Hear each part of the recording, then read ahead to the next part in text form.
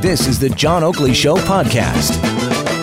I guess if you've got dual citizenship and you're running to be the leader of a country, that may be somewhat embarrassing. Andrew Scheer, now it's been revealed, is a dual citizen of Canada and the States. His father's an American by birth, and so he passed along the citizenship to Scheer and his siblings. And now Andrew Scheer, I guess, addressed it earlier saying, well, nobody asked me, so I didn't tell anybody. And he also had put the paperwork in place wanting to renounce his citizenship in August. As I understand it, there's quite a backlog. My guess is because guys like Michael Moore and Alec Baldwin are likewise trying to renounce theirs. Wasn't that one of their promises? Well, let's find out what that all involves so we have a good and clear idea of the renunciation of citizenship.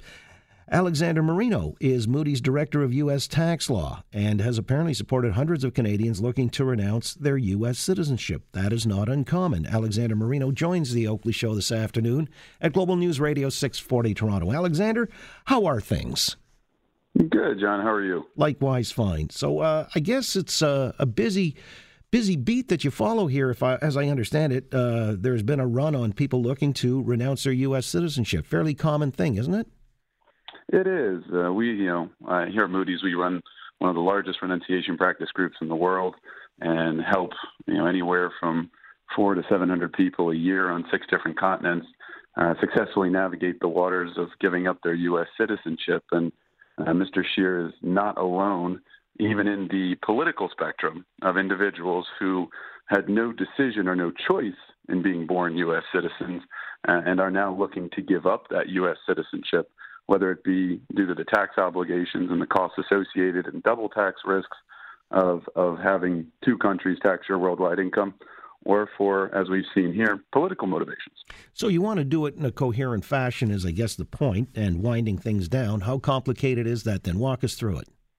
Absolutely. So giving up one's U.S. citizenship is not as easy as just sliding the passport under the consulate or embassy door. There are extensive wait times. Here in Canada, we have the longest wait times in the world to give up U.S. citizenship at 7 consulates and 1 embassy. There in Toronto right now, if you wanted the privilege to give up your U.S. citizenship, you'd be looking at about a 14-month wait list to pay a government fee of $2,350 US, plus what can be very expensive legal fees and compliance fees, because the U.S. government doesn't just let you leave. If you don't renounce properly, they'll look to hit you with an exit tax, an inheritance tax. They can disbar you from ever stepping foot on U.S. soil again if the interview does not go well. So to say that most individuals require and look for legal advice to navigate these waters successfully would be an understatement. And we've seen politicians such as Boris Johnson, the Prime Minister of the United Kingdom, was born in New York, renounced his U.S. citizenship.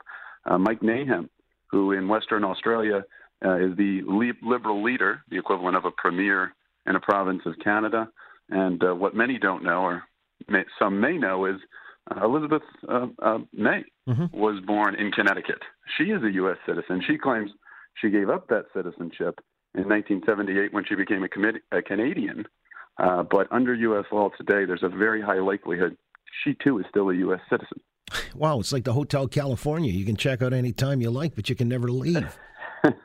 Absolutely. And what a lot of Canadians and, our firm holds renunciation sessions all over the world. Just this month alone, I've been in Sydney, Melbourne, Perth, New Zealand, Paris, London. I'll be hosting sessions today in Victoria and Vancouver and Toronto next month because, quite frankly, the amount of U.S. citizens who, 1, may not even know they're U.S. citizens, or 2, are beginning to realize the ramifications and the tax consequences are really looking for a way out. So what you're telling me, too, is because it's a 14-month process, if Andrew Scheer, he says he started renouncing his citizenship in August, probably flagging this, that it might be a campaign issue or may embarrass or whatever motivated him. That's correct. It's not like it happens on an aggressive timeline, and so it's plausible he's in the process and awaiting this. It may not be resolved until next year. Oh, he's absolutely telling the truth. And the thing you got to remember, our firm has helped more NDP members, liberal, conservative members of Parliament go through this process than you can shake a stick at. The shortest wait time in all of Canada right now to renounce is about 5 to 6 months. The longest is in Toronto, which has the longest wait time in the world of about 14 months. And what's most important to remember about this, and this is the misconception that a lot of people don't understand, is this was not Boris Johnson, Andrew Scheer, Elizabeth May's decision. Their two options were either be born a U.S. citizen or don't be born.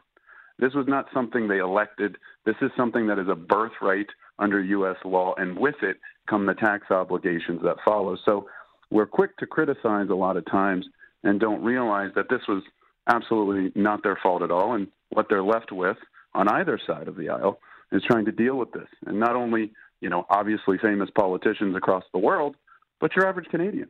Because, Boris Johnson, Andrew Scheer, Elizabeth May, they're going to be just fine either way. But if you're struggling to make ends meet or, having an extra hand in your pocket that is the U.S. government can be exceptionally difficult. Again, with Alexander Marino, Moody's Director of U.S. Tax Law, again, helping people to renounce their U.S. citizenship. But just in the title, you're the Director of U.S. Tax Law. The wind down, I guess because the Americans, they want their pound of flesh, too. They don't want to see that you're doing this for reasons of a tax dodge, I'm guessing. So correct. Are some of the complexities ascertaining where you might have your estate or wealth stored and what the implications of that would be? Absolutely. One of the criteria is, there's certain thresholds in reference to net worth where an exit tax can be imposed. They have an interview because if they determine that you are doing this to avoid tax, they will kick you out of America forever. It's called the Reed Amendment. So what we help people do all across the world, more than any firm in the world, is to make sure that we navigate these waters so that when the individual comes out on the other end, they're treated like any other Canadian, as if they were never born in U.S. soil, or like Andrew Scheer, born to a U.S. father or U.S. mother, and can allow their financial life to continue with only one government taxing their worldwide assets. And Alexander, if it's not done according to Hoyle, with all the T's crossed and I's dotted, this can jeopardize your standing to even come back to the States as a visitor with a Canadian citizenship. Absolutely. What I always tell people is you get one shot to renounce the right way. There is no redo. There is no do-over when it comes to this. And you're right. The ramifications can be a disposition of your entire net worth.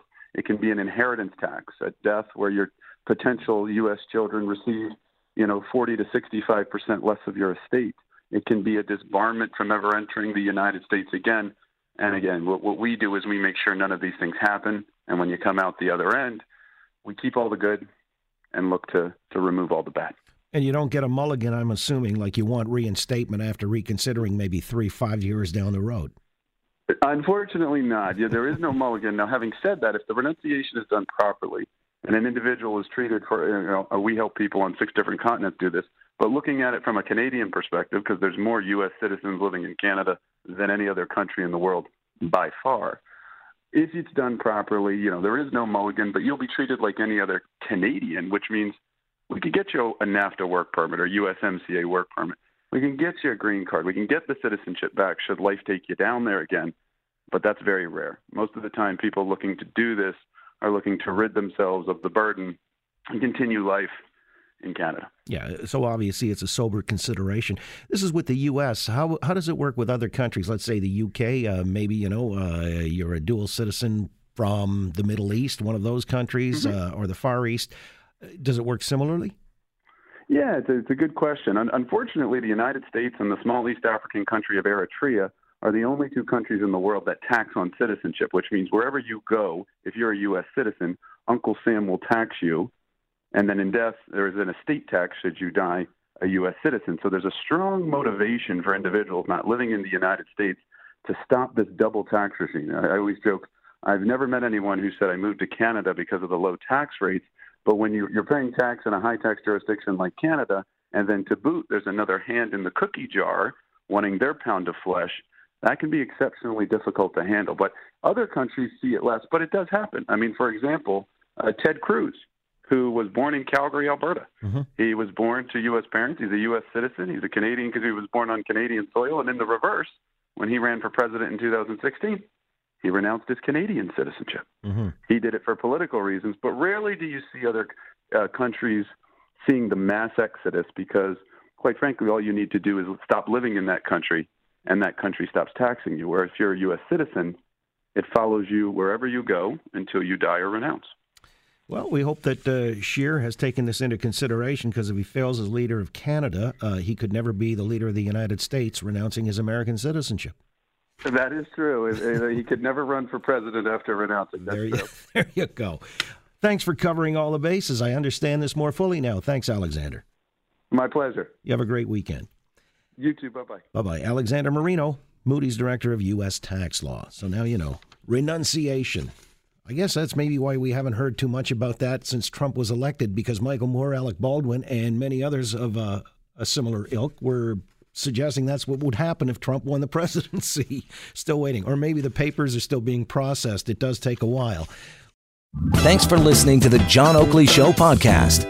Be sure to rate, review, and subscribe for free at Apple Podcasts, Google Podcasts, and anywhere else you get your on-demand audio.